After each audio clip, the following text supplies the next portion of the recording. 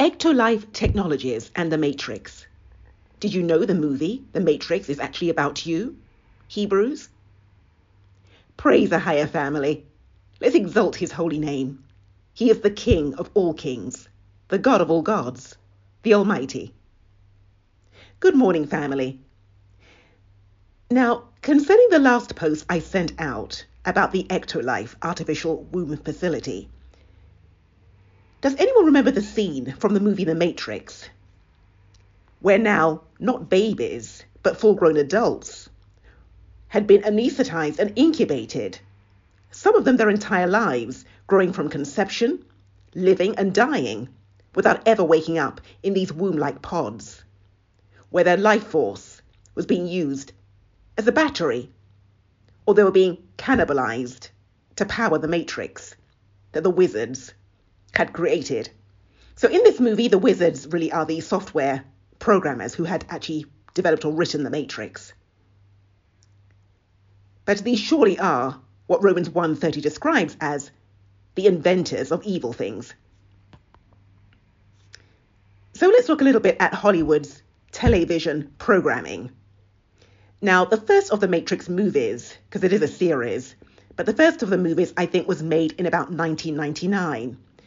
Now, if you recall Neo, and he's actually the star of the scene, of the movie, so he begins an earnest quest to know the truth, taking a red pill, whereupon he immediately wakes up and finds himself forcibly ejected naked from the womb-like pod and liquid he was oblivious that he'd been lying in all his life.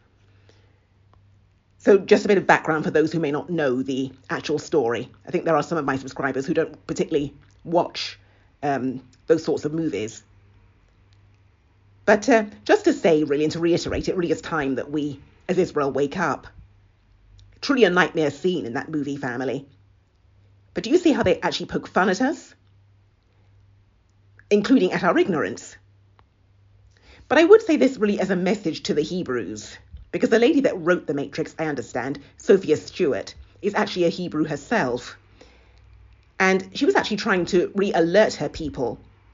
She said that she intended when she wrote the book that the lead actor Neo, which stands for the one written backwards, because he would be the one who'd succeed in breaking the program or chains of his own mental slavery to the Matrix. So she'd intended him to be a Hebrew, apparently. However, when Hollywood came to cast an actor, they substituted for a white actor, as they customarily do. However, she said that she was attempting to be a mirror, in a sense, to depict the spiritual state of her people to her people, and to show them how the life force of Hebrews is essentially being used by the nations to power and give life to their economies and systems, and to tell the Hebrews essentially to wake up. So it may all sound a bit far-fetched, but please do your research about that.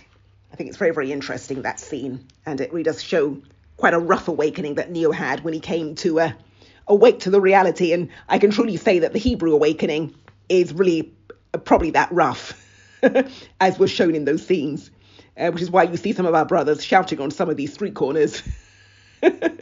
But eventually they will come to a level of understanding and acceptance and move on from that.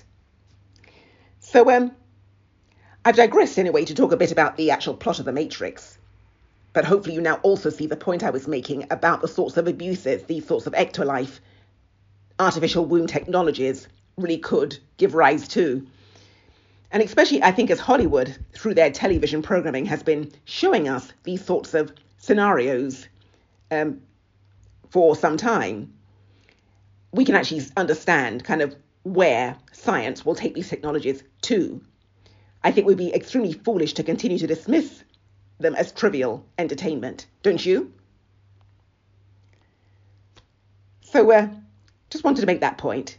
So love, family, we are the repairers of the breach. Isaiah 58 verse 12. Hashtag we will restore his paths. This recording was made on the 20th of December 2022. Until next time.